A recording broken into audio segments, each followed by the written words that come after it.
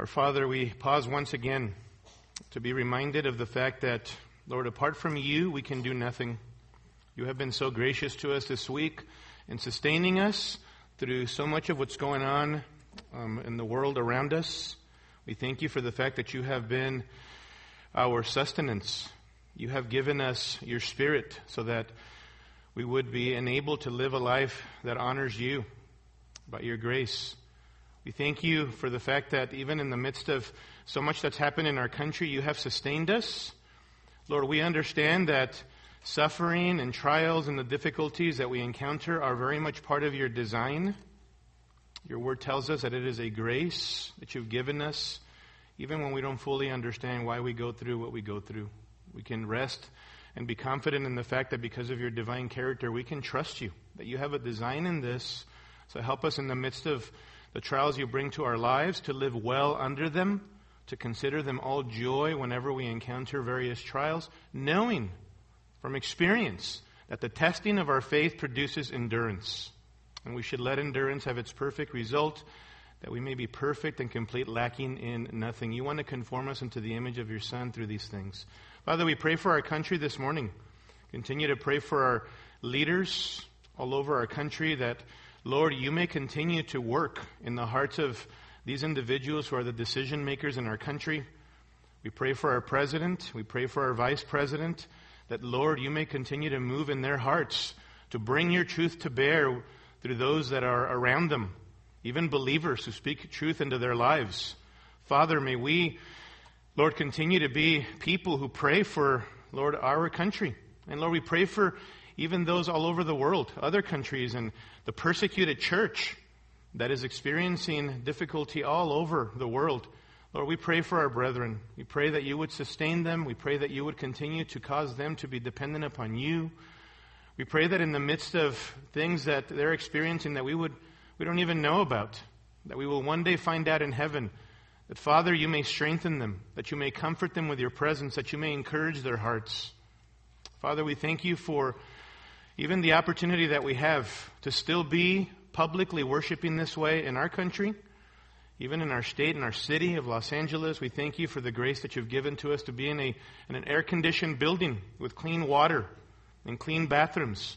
Father, thank you for even those things that maybe in the grand scheme of things are little things. Father, we just thank you that you care for even the little things in our lives.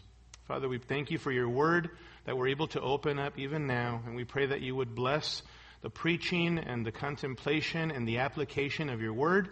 Help us to be people who are recharged this morning as we reflect upon the person and the work of our Savior, so that we would continue to be encouraged, pursuing sanctification and being on mission for the sake of the gospel. We pray in Jesus' name. Amen.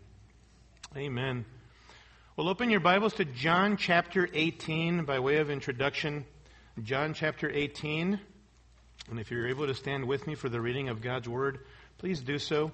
We're going to start just by way of introduction in John chapter 18, verses 12 through 24. And after this, we'll go to Mark chapter 14, okay? John 18, verses 12 through 24. And always remember that this is God's inspired, inerrant, infallible Word. Amen? So the Roman cohort and the commander and the officers of the Jews arrested Jesus and bound him and led him to Annas first, for he was father-in-law of Caiaphas, who was high priest that year. Now Caiaphas was the one who had advised the Jews that it was expedient for one man to die on behalf of the people. Verse 15, Simon Peter was following Jesus, and so was another disciple. Now that disciple was known to the high priest and entered with Jesus into the court of the high priest. But Peter was standing at the door outside. So the other disciple, who was known to the high priest, went out and spoke to the doorkeeper and brought Peter in. And the slave girl who kept the door said to Peter, "You are not also one of this man's disciples, are you?" He said, "I am not." Now the slaves and the officers were standing there, having made a charcoal fire, for it was cold and they were warming themselves. And Peter was also with them, standing and warming himself. The high priest then questioned Jesus about his disciples and about his teaching. Jesus answered him, "I have spoken openly to the world. I always taught in synagogues and in the temple where all the Jews come together, and I spoke nothing in secret.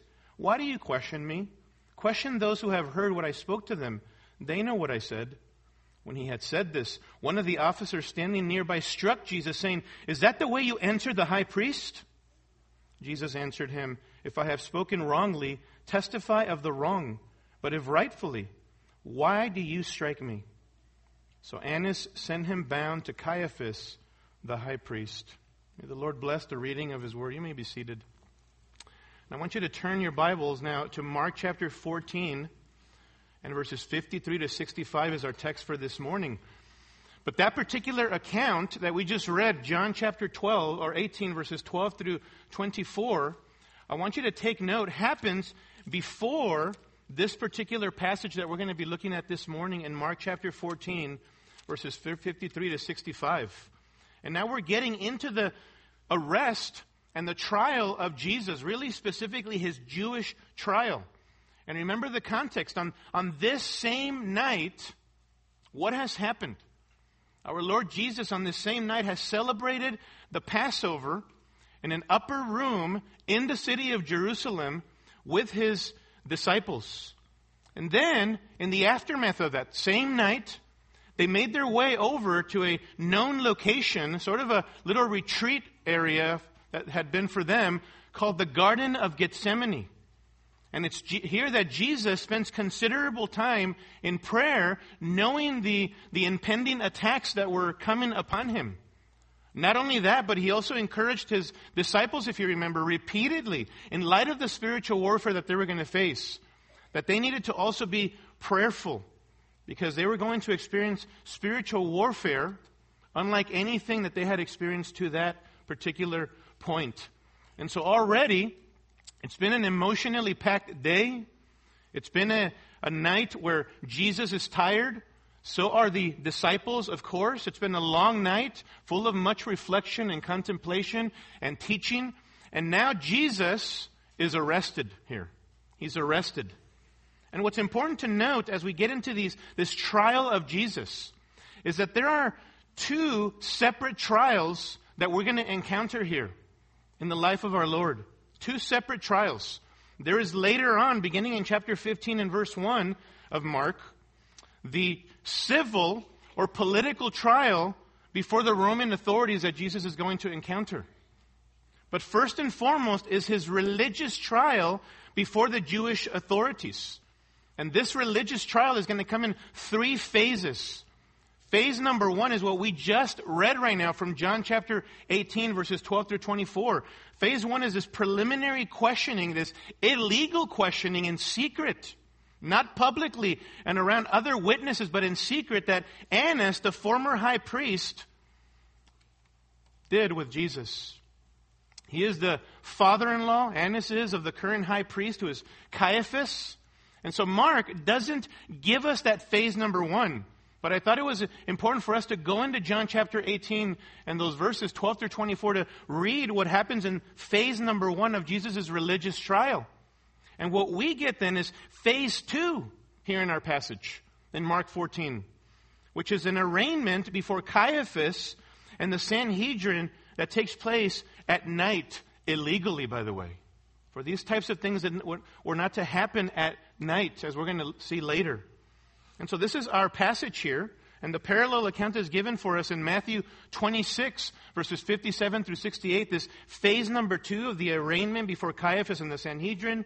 And then there's going to be a phase three, which is a formal condemnation by the Sanhedrin in a brief meeting after dawn. The parallel account of Matthew 27 verse 1 says that they conferred together, did the Sanhedrin, the ruling body of the Jews, they conferred together against Jesus to put him to death. That's the formal condemnation and phase number three, if you will. So these are three phases in Jesus' religious trial before his Jewish authorities. And so by now in our passage, Jesus has already gone through phase one, where Annas, the former high priest, has questioned him. Now, you need to understand some things about Annas, who is this individual sort of behind the scenes in this whole thing. But definitely, he is a powerhouse. Annas is the father-in-law of the current high priest, whose name is Caiaphas, and he's really the power behind the Sanhedrin. He's the behind-the-scenes guy. He's the mafia godfather, if you will. He's the Don Corleone of the Sanhedrin, if you will. And he had previously been a high priest. Previously. But he has such a monopoly, he has such authority and power and such control over the Sanhedrin that the next 5 high priests after Annas were a part of his family. And in the present, Caiaphas, his son-in-law, had been high priest for at least a couple of decades. And all the while, behind the scenes, Annas wielded his influence. But this man, Annas, was a wicked man. He was a wicked man. He was a corrupt individual. In fact, the concerns that Jesus had throughout his 3.5 years of public ministry about the corruption of the temple, it was really Annas who was the mastermind, the brains behind the corruption of the temple in Jerusalem. He's the one. A corrupt man. Far from a spiritual man was this man. He was a power-hungry individual. He was greedy. And he exercised great influence over the Jewish people, even over the Sanhedrin, over the ruling body of the Jews. And so in phase one, Jesus has stood before this man Annas illegally, with no one around to defend Jesus, no other witnesses around. He has already been interrogated by this individual, phase 1. And now we enter into phase 2 of this Jewish trial that Jesus encounters. And in this particular passage, I want us to hang our thoughts this morning, just for note-taking purposes, under 7 movements, okay? 7 movements in this particular passage as we reflect upon the person and the work of our Lord Jesus, and specifically His passion and His trial, His suffering. We see, first of all, the valiant prisoner. We see the valiant prisoner in verse 53. This is none other than our Lord Jesus. He's already been ridiculed to some extent. He's already been arrested. He's already been bound. And now he's brought to the palace of the Jewish high priest in Jerusalem. This is where Caiaphas, the current high priest, lived. But listen, this is also where Annas, his father-in-law, also lived in this same place. So this was a family affair. Now the palace of the high priest had an upper room somewhere on the 2nd floor of that particular building. There was a place where they would hold their official meetings. There was a large enough meeting room where the whole Sanhedrin would fit, and any other guests or visitors. Counting the high priest, there were 71 members of the Jewish Sanhedrin who by now had arrived to interrogate Jesus and to watch this whole thing. The high priest was the one who presided over this ruling body. And so Caiaphas is going to preside over this. That's why we're told in verse 53 that they led Jesus away to the high priest, speaking specifically here of Caiaphas now. And all the chief priests, verse 53, and the elders and the scribes gathered together. It's as if this is happening before our very eyes. They all come in. Here they are. Jesus has gone right in to the lion's den in the palace of the high priest. And all of the choice members of the various categories of religious leaders are represented here in the Sanhedrin. The Sadducees, the Pharisees, the scribes, some individuals from the elders of the people. All of these groups were represented here in the Sanhedrin. And so mark it. Jesus has already been illegally questioned by Annas and struck by one of the officers. And who knows what else. We merely get a synopsis, glimpses, snapshots of what happens to Jesus. He's already been pushed around, bound at his wrists like some common criminal, even though he wasn't that. And now our valiant and innocent Savior stands before Caiaphas and the corrupt Jewish Sanhedrin. You know, one of the things that I think is so important, and as I studied this gospel, and especially now the passion of Christ, His suffering, I've been jotting down some of the wonderful attributes of Christ. Attributes of the eternal Son of God, which of course are true of the Father and the Spirit as well, because they share of the same essence, nature, right? And it's wonderful to be able to reflect upon the attributes of Christ as you watch how Jesus responds to these religious enemies here. And one of the things that you see here, and you can't miss, is what Jesus said concerning himself in Matthew chapter 10. That he is gentle and humble in heart. You remember that? We see that even here as he's experiencing all of these things, bound at the wrists, struck by one of the officers, being interrogated by a wicked man who is hypocritical in his own life, and yet he's pointing his finger at Jesus, who is the righteous one. In the midst of all of this, we see the humility and the gentleness and the meekness of Christ. Someone has defined meekness or gentleness as power under control. To be meek or gentle is to be a person who is characterized by power under control, flowing from a heart of humility. If that's the case, and if that's how we are to define meekness and gentleness, then Christ was the ultimate model of meekness and gentleness. Amen? This is our Lord. Talk about power under control. He who is the one who created the heavens and the earth, the universe by the mere word of his power, who just a short time before this in the Garden of Gethsemane, by his mere word, the mob dropped down to the floor. Remember that? He could certainly take these guys out in an instant, and yet he willingly, joyfully humbles himself before sinful men. Wow. Look secondly at the distant follower. A distant follower in verse 54. This is very interesting. For just a split second, the scene shifts from the upper room of the palace to the outer courtyard. And what we have here is Mark giving us a glimpse at what Peter has been up to this whole time. Look at verse 54. Peter had followed him at a distance, right into the courtyard of the high priest, and he was sitting with the officers and warming himself at the fire. This is all that Mark, up to this point, wants us to know about Peter. Where he is. Very interesting. Within this larger paragraph of Jesus in the upper room of the second floor of the palace of the high priest, he's being interrogated, and all that Mark gives us at this point is this little verse that seems out of context, but we know later on why Mark does this. He wants us to have a snapshot of what Peter is doing. And what had happened is that upon Jesus being arrested and bound in the Garden of Gethsemane, most of the disciples having fled, with the exception, as we're going to find out, of the Apostle John as well, Peter had followed the mob from a distance. Perhaps fearful for his own life, but with a sense of curiosity, wanting to see what was going to happen to his Lord, to Jesus. And so here's Peter, seemingly with good intentions. He obviously loves Jesus. He wants to do what is right. Now, how did Peter make it into the palace of the high priest? I mean, after all, not everyone was allowed in there. Well, we just read in John chapter 18 and verse 15 that there was another disciple who had also followed Jesus from a distance, and his name is John. Specifically, this is John. And apparently John, the disciple of Christ, was well known to the high priest. And so because of his reputation with the high priest, John was able to get himself into the palace and also get Peter into the courtyard of the high priest. We don't get any more information about where John is. Only Peter. Mark specifically wants us to know about Peter. And he zeroes in on him, doesn't he? Later on, we're going to see why.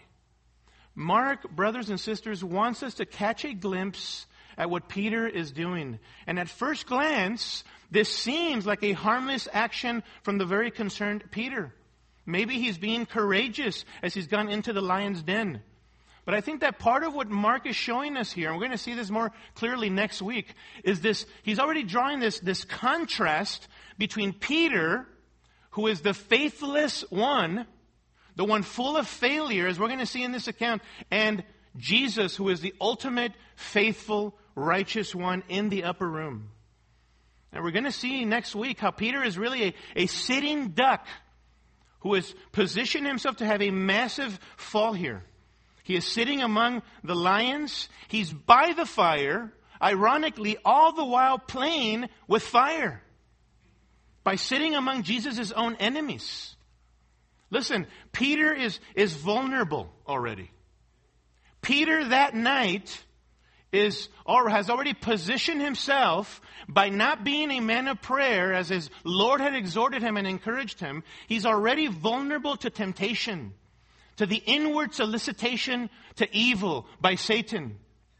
Peter has slept through prayer in the garden. He had not taken a humble approach to Jesus' warnings that all of them would walk away from him at his arrest. He's claimed utter loyalty to Jesus. He hasn't humbled himself at Jesus' ongoing repeated encouragement. Peter would fail miserably, as Mark is going to show us.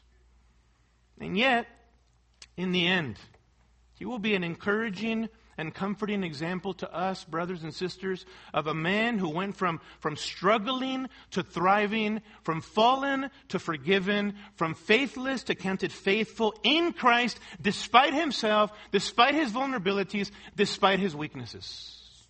For our encouragement, a reminder to us, by way of Peter, as we're going to see that no matter what you've done, no matter where you are today, the pathway to Christ exalting change is humble repentance before God. The pathway to Christ exalting change in your life, to renewal, is humble repentance before God. This is such a good reminder for us, isn't it? Because we're not perfected. Anyone here perfect? Pay attention, elders, so that we can talk to somebody after, right? None of us are perfect. None of us are absolutely blameless like the Savior, like the Redeemer is blameless.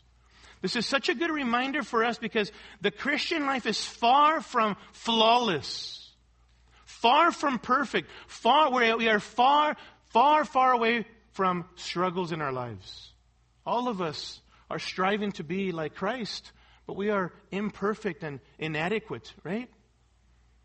In fact, if you're concerned about being like Christ, as a believer, each and every day you will lie your head on your pillow at night, both exhausted from your struggle against sin and yet resting in the Savior. Being reminded that particular day that were it not for the grace of God, there is no way in the world that you could have gone through that day, right?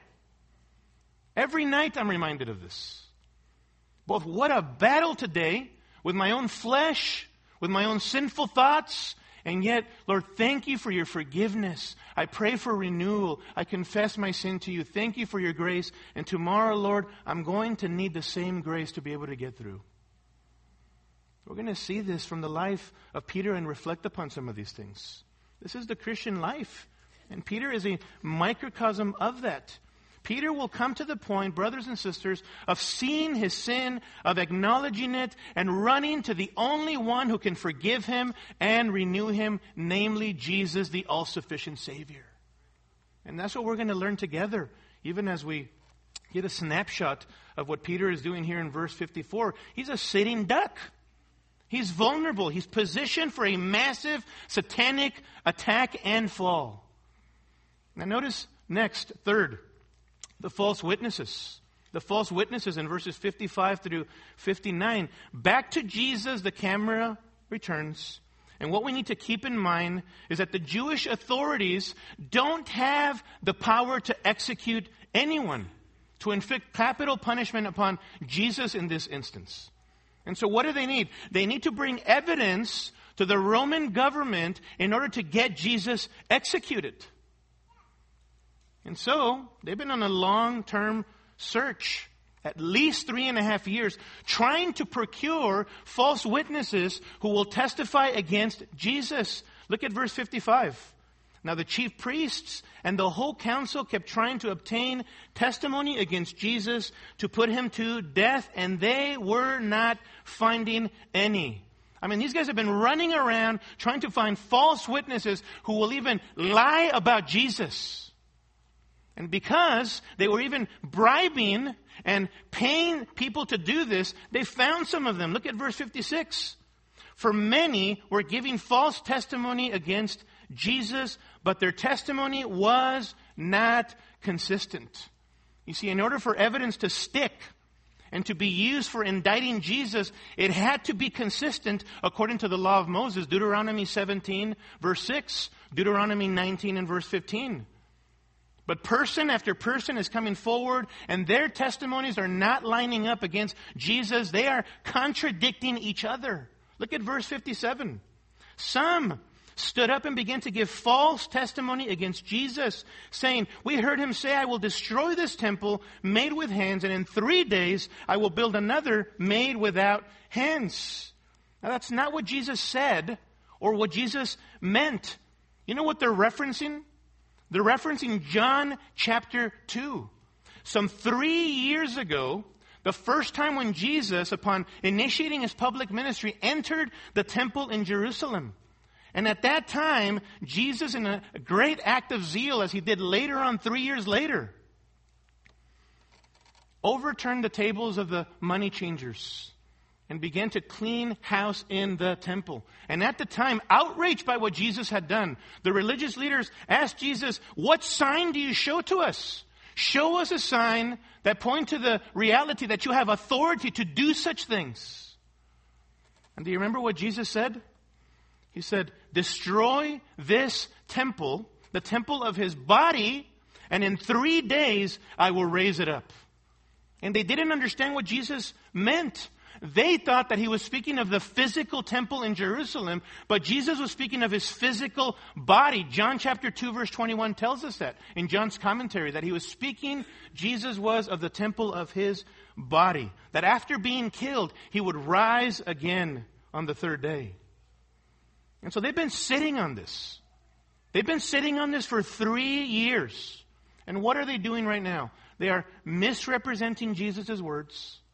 They are twisting what Jesus actually said and meant for their own benefit. This is always the way of deception, isn't it?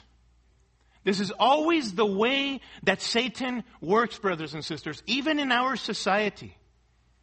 It isn't that Satan just throws out explicit denials of the truth. Sometimes that's the case, even as we're seeing in our own culture. Things are pretty black and white. But Satan doesn't always do this. You know what he does instead? He'll misrepresent Christians. He'll misrepresent the truth. He'll lump all religions into one pot and call that biblical Christianity. He'll twist the truth just a little bit, just a little tear. That's how Satan works in deceiving the world. This is the way of the Sanhedrin before Jesus here. The other day we were watching a debate, one of my kids and I, between a Christian apologist and an atheist. And they were debating the existence of God. Does God exist or not? And if he does exist, what kind of a God is he? But they never even got to the latter part. Because at one point in the debate, the atheist says to the audience, packed that auditorium with people, and he says this: one of the evidences that God does not exist are the atrocities committed by Christians over the centuries. If your God existed, he says to the people out there, if your God existed, then his character would be reflected in his followers, and such things would not have happened. Now it's true, if we reflect on that statement, that there have been some genuine Christians who've failed miserably over the centuries, right? For sure. Even genuine Christians do sin and are sinners and can sin terribly. That's why it's not about you, it's about the grace of God, right? Objectively outside of you. Christians are sinners saved by grace. And that's why even as we read in the Old Testament, the point is never those biblical characters in the Old Testament and how great they are and sinless they are and wonderful and they never show any weakness. The point as we look at those characters in the Old Testament is that God works despite their weaknesses, as he does in our own life. And so Christians can certainly fail miserably, as he said. But the problem with his statement is that he assumes that all those people he's talking about are genuine Christians, and they're not. Some are from other world religions. Some have been Muslims. Some have been Buddhists. Some have been people who followed the great pagan philosophies of our world. And some are just false professing believers. Furthermore, this man assumed that because his finite mind doesn't have an answer for why suffering and evil exists, that of course an infinite, eternal God doesn't have an answer either. And so I love how even the apologist went on to expose some of these things with different wording. So there was all kinds of twisting of the truth with this individual. And beloved, that is the way of the world. That is the way that it's always been done by Satan and his followers, who distort the truth, who misrepresent Christians and biblical Christianity, who sprinkle false or half-truths along with the truth to make Satan's lies believable and to get people deceived in our world. This is the way it's always been. And this is why for all of us, but especially you younger people, this is the case for every single one of us sitting in here. But especially you young people, can I plead with you and remind you again as your pastor, 1 Thessalonians 5:21 says, but examine everything carefully. Hold fast to that which is good. Abstain from every form of evil. That is a call for you to practice discernment. Discernment is the ability not only to distinguish between good and evil, but between what is good and best in your life. Even in those areas that don't fall into sin or no sin. What is best? What is it that glorifies God? What is it that is consistent with His holy revealed word? You need to practice discernment. Because the way of the world has always been to twist the truth and to sprinkle in a little truth here, a little truth there with the falsehood of the world. Give heed to the Word of God in this area, especially today in our heathen culture. Especially here in Los Angeles. We understand that this is happening here, right? Well, thankfully, Satan doesn't succeed with all of these false witnesses. Look at verse 59. Not even in this respect was their testimony consistent. They couldn't agree. The witnesses didn't match, no matter who they brought forward. It was very clear that there was deception here. Well, this leads us forth to the desperate interrogator. The desperate interrogator in verses 60 and 61. Notice this. Embarrassed and exasperated by their failure to procure valid testimony, the high priest now forcefully attacks Jesus. And in a great act of desperation, look at verse 60. The high priest stood up and came forward. Now he's trying to intimidate our Lord. That's what you do, right? When you walk towards somebody and you get in their face like this. It's all about intimidation. And this is what insecure people do, by the way. They try to intimidate. This high priest is the ultimate insecure person. He goes up to Jesus forward and questions Jesus, saying, verse 60, do you not answer? What is it that these men are testifying against you? Why is he even bringing up the men who are testifying against him anymore? They've been proven to be false. Their testimonies are inconsistent, right? In a normal legal proceeding, the high priest should just let that go and Jesus should be set free. But he's all concerned about making sure that Jesus is indicted and executed no matter what, right? They've already arrived at a conclusion about Jesus. Now he's trying to get Jesus to say something that would be self-incriminating. But Jesus is so wise. Look at verse 61. But he, Jesus, kept silent and did not answer. What for? He didn't need to answer. They're doing a pretty good job of contradicting one another, right? He doesn't have to say anything to defend himself. Makes me think of Proverbs chapter 10 and verse 19. When there are many words, transgression is unavoidable. But he who restrains his lips is what? Wise. This is Jesus right here. He's the ultimate wise Redeemer, Savior. But I think there's also something prophetic in here about Jesus' response. Isn't there? Because, you see, 700 years or so before this instance, this situation going on, in Isaiah 53, in that great chapter of the future suffering servant, who we now know to be Jesus, it says in Isaiah 53 verse 7 that the future Messiah, who would one day be oppressed and afflicted, that he would not open his mouth while this is happening. That he would be like a lamb that is led to slaughter, and like a sheep that is silent before its shearers, so he did not open his mouth. Why, this is Jesus. 700 to 750 years later. This is Christ, the Lamb of God, who would humbly suffer. But the high priest, of course, is not going to let up. Even though Jesus is silent, he wants reason to have Jesus executed. Look at verse 61. Again, highlighting the persistence of this high priest. Again, the high priest was questioning Jesus, not just once, not just twice. The sense here of the verb is that he was continually interrogating him, continually questioning Jesus. And now watch this. He cuts to the chase, doesn't he?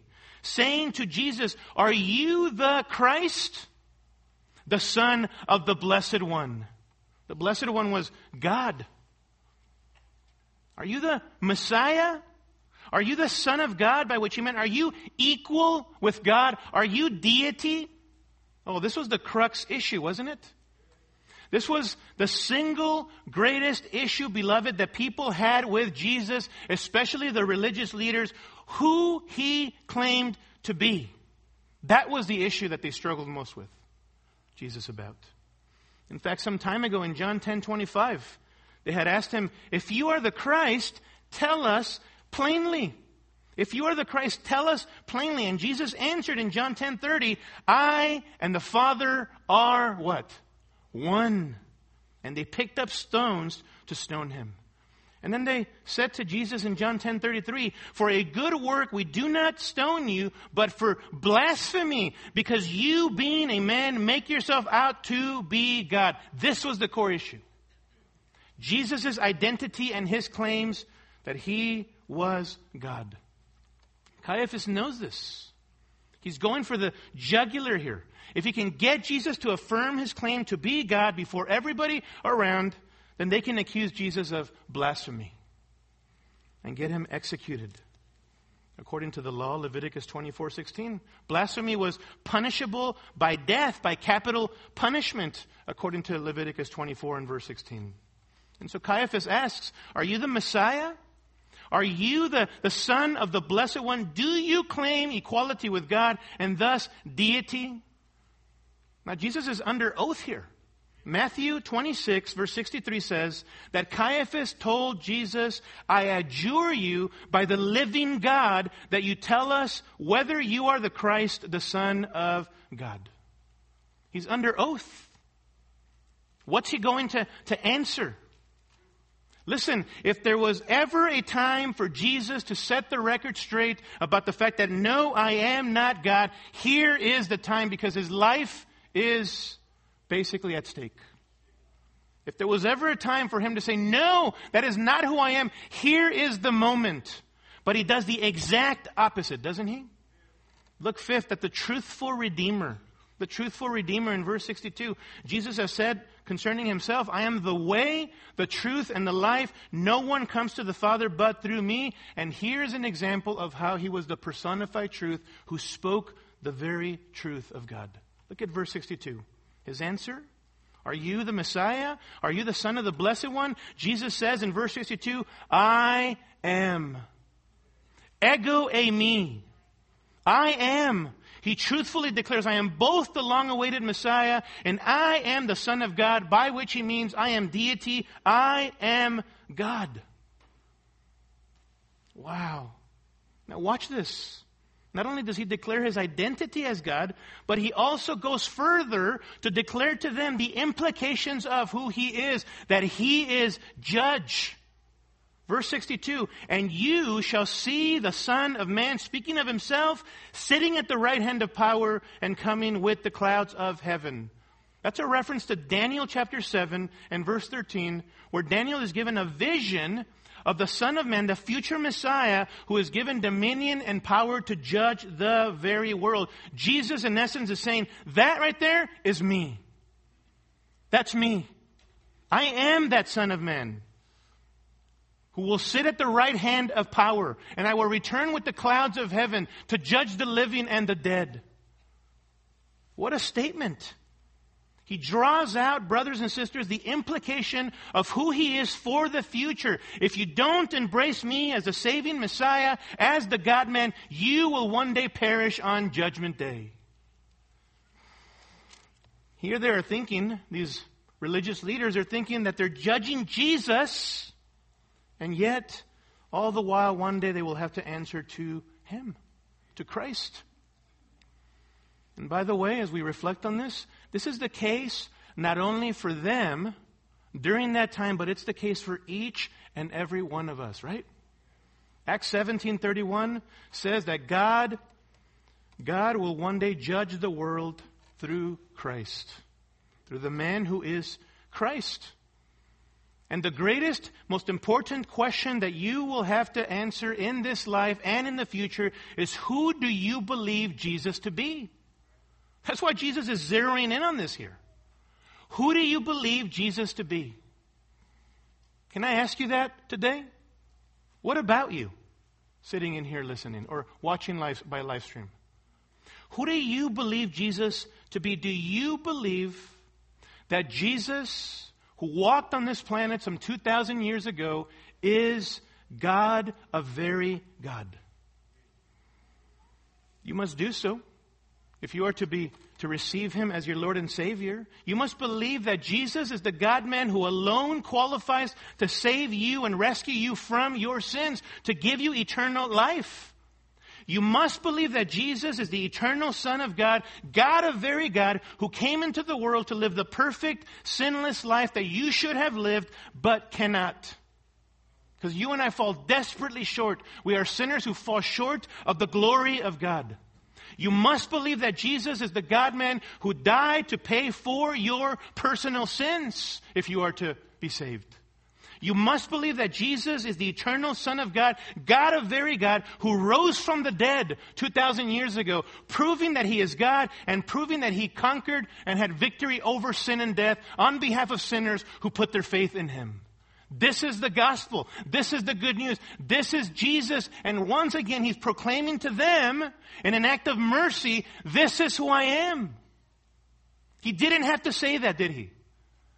But He's proclaiming to them, I am the Messiah. I am the Son of God. I am God as the Father is God. And one day, I'm going to be the one to return to judge the living and the dead. It's almost like an act of mercy and grace to them, isn't it?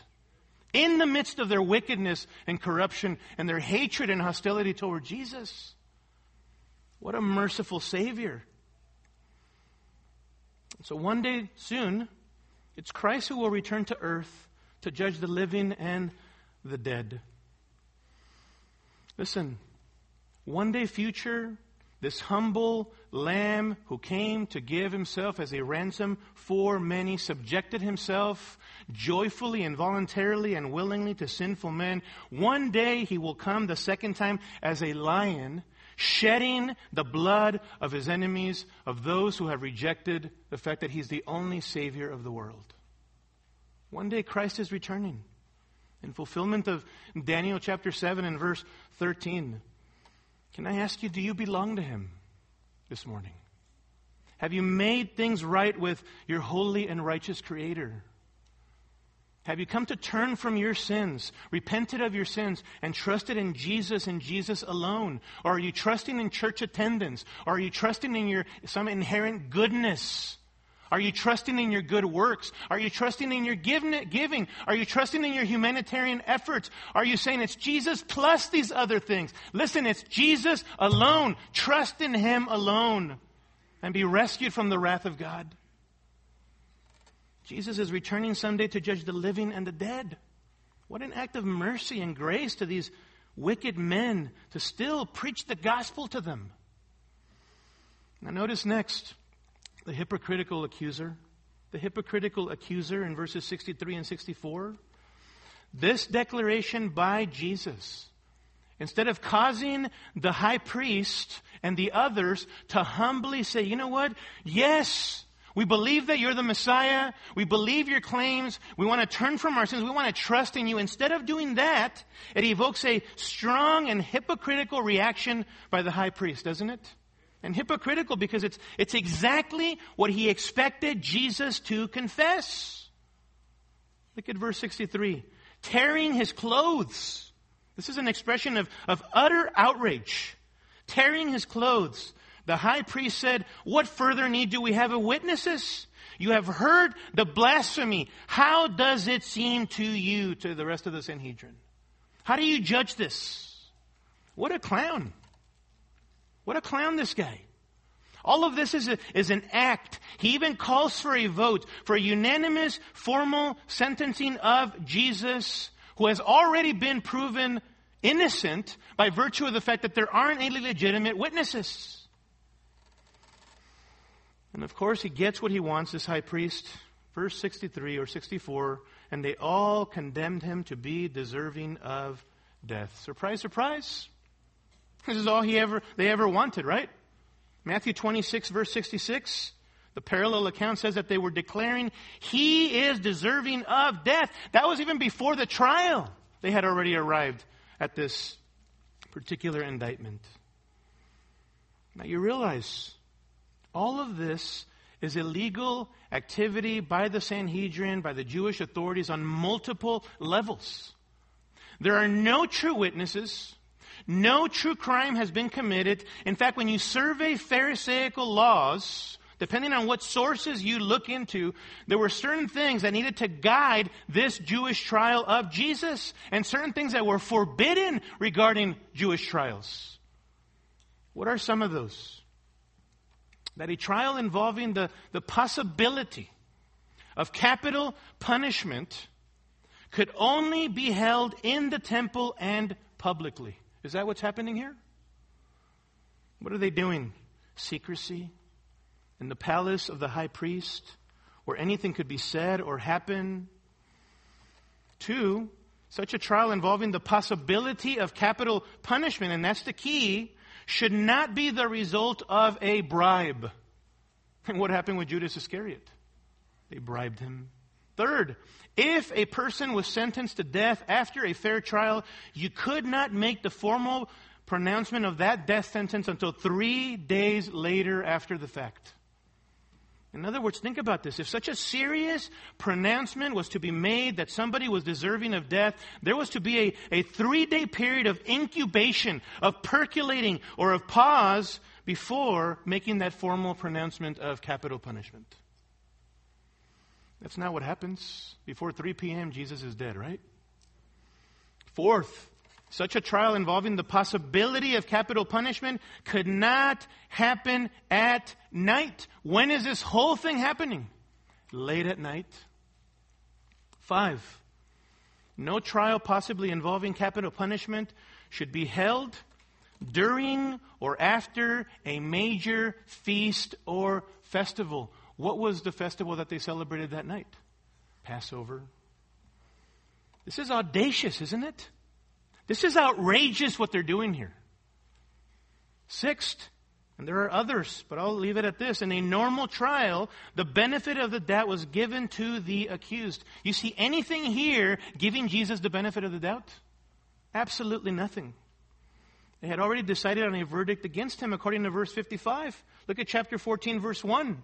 Now the Passover and unleavened bread were 2 days away, and the chief priests and the scribes were seeking how to seize him by stealth and what? Kill him. They had already decided on all of this. The point is, brethren, that Jesus' trial before the Jews was a violation of these and other principles of justice. As I was contemplating this, we think that we have experienced injustice in our country. We think, man, this has been really bad. My rights have been taken away from me. And again, I am not saying that we should not speak into those things even in our country, i.e. appeal even to the Constitution. We've dealt with some of that before. But we think that we've experienced injustice. Look at your Savior. Look at Christ. Here is the example of the ultimate injustice, of unfair treatment, if you will. Jesus Christ, your Redeemer, who is experiencing all of this. And that wasn't it. This should have been the end of it, right?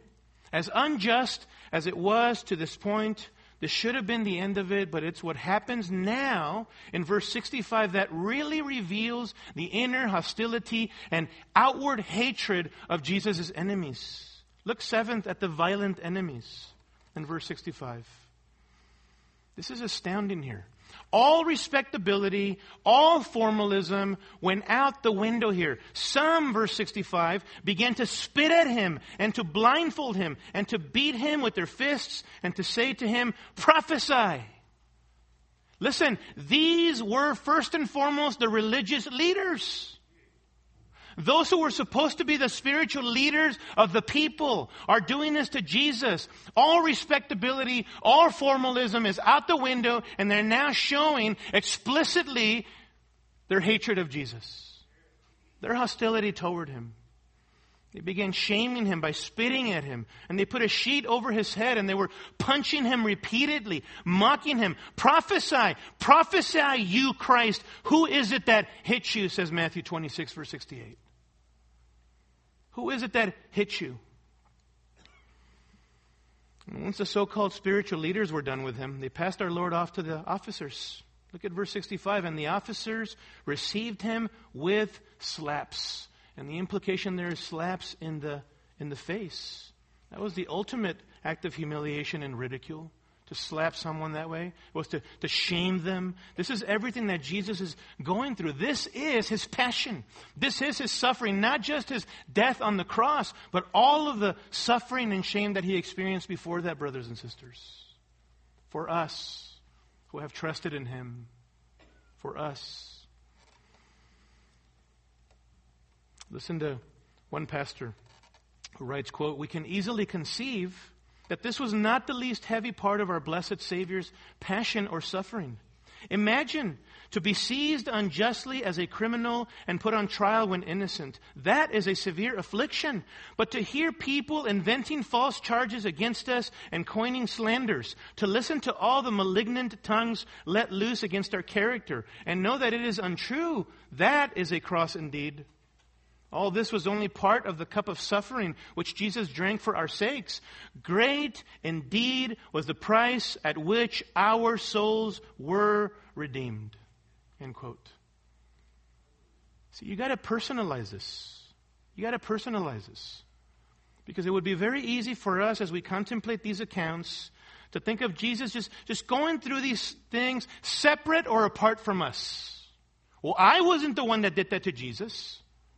I wasn't slapping him. I wasn't doing those things. Listen, he underwent that for the purpose of redeeming you and dying on the cross for your sins. The culmination of his atoning sacrifice was his death on the cross, the moment where he took the wrath of God upon himself for your sins. But everything before that was part of what he underwent through for us, for our sins. And yet Hebrews 12:2 says that he did it willingly. Who for the joy set before him, set before Jesus, endured the cross, despising the shame. What a Savior. What a Savior. He didn't do this reluctantly. It wasn't plan B. This was according to the design of God. What a Savior, brothers and sisters. Like that wonderful song says, Man of sorrows, what a name. For the Son of God who came, ruined sinners to reclaim. Hallelujah, what a Savior. Ruined sinners to reclaim. That's why Jesus came into the world. You understand that? For the glory of his Father and to reclaim you who belong to him as his creature so that you by faith would live out your purpose to glorify him now and forevermore. He came to reclaim you. Hallelujah, what a Savior. Amen? Amen. Bearing shame and scoffing rude. In my place condemned he stood. Sealed my pardon with his blood. Hallelujah, what a Savior. Guilty, helpless, lost were we. Ponder that. This is who we were. We were guilty before our holy Creator, helpless, unable to save ourselves. Brothers and sisters, we were lost. But now we've been found by our Savior, right? And this is where some of you are right now. Lost, guilty, helpless. But you don't have to remain there. Believe in the Lord Jesus Christ. Trust in Christ as your Lord and Savior. Live up the purpose for which you were created, to glorify God and enjoy Him now and forevermore. Trust in Christ. Guilty, helpless, lost were we.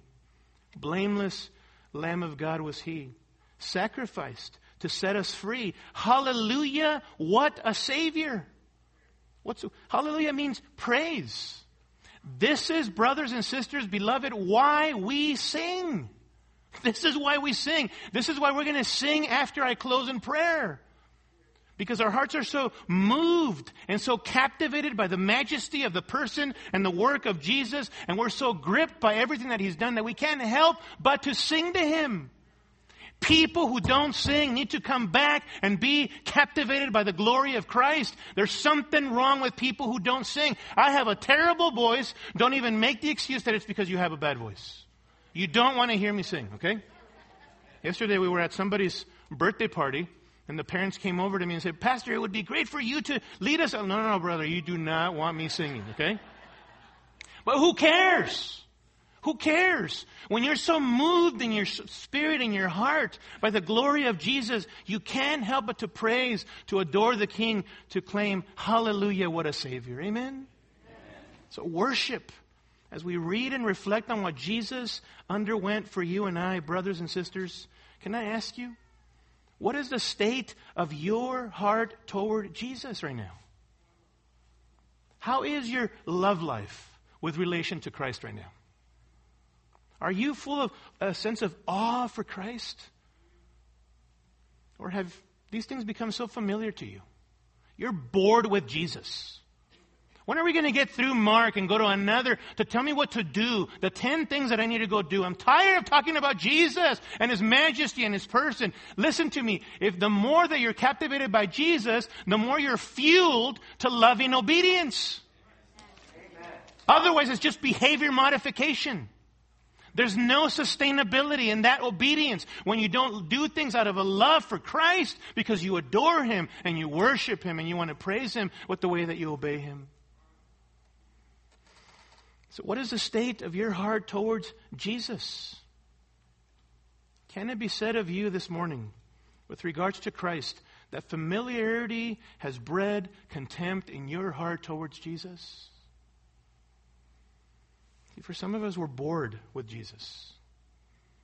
Some of us are, I've moved on past the basic things about this Jesus guy. I want to talk about all the other theological matters. Listen to me. He is everything in Scripture, according to Luke chapter 24, by His own mouth, He says, speaks of me, Jesus said.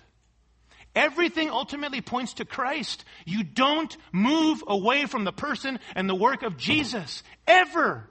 He is the gospel, and every day, even as believers, the gospel is for Christians too. We preach the gospel to ourselves, and that is the fuel that then drives obedience and service and love for one another and mission. Why would you want to go tell the world about the Savior if you're not even in love with Him? They don't want to hear you.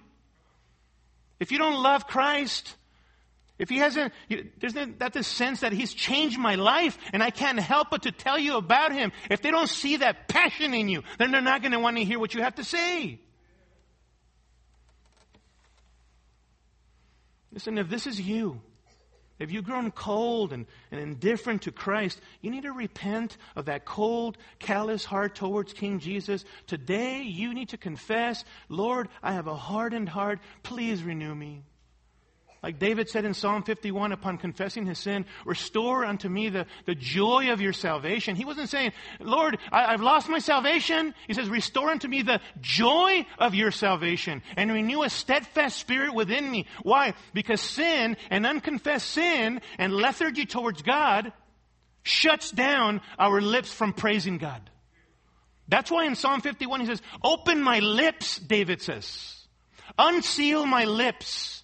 Why have they been sealed? Why are they shut in the life of David? Because he has been living in known unrepentant sin in his life. Open my lips that I might praise you again. That's the heart that pleases the Lord, beloved. And so worship, adoration, praise should be our response as we ponder the sufferings of Christ and His passion. There's one further application here, and that is in relation to our experience of suffering, isn't there? You see, all the while this is happening to Jesus in this upper room, Peter is outside, and later on, 1 Peter chapter 2, turn there with me, 1 Peter chapter 2. Later on, Peter would contemplate the sufferings of Christ, and he would write about Jesus' example for us when we, as believers, suffer. Look at 1 Peter 2:19.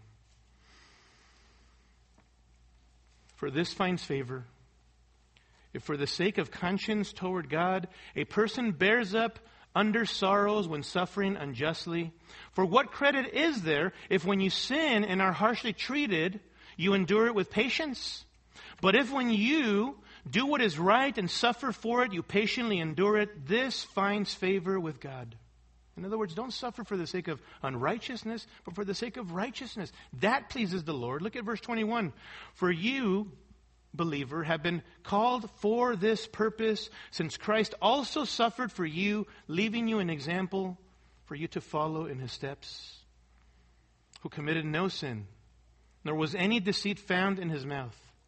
And while being reviled, we've seen this in this text, haven't we? While being reviled, he did not revile in return. While suffering, he uttered no threats, but kept entrusting himself to him who judges righteously. And he himself, Christ, bore our sins in his body on the cross, so that we might die to sin and live to righteousness. For by his wounds you were healed.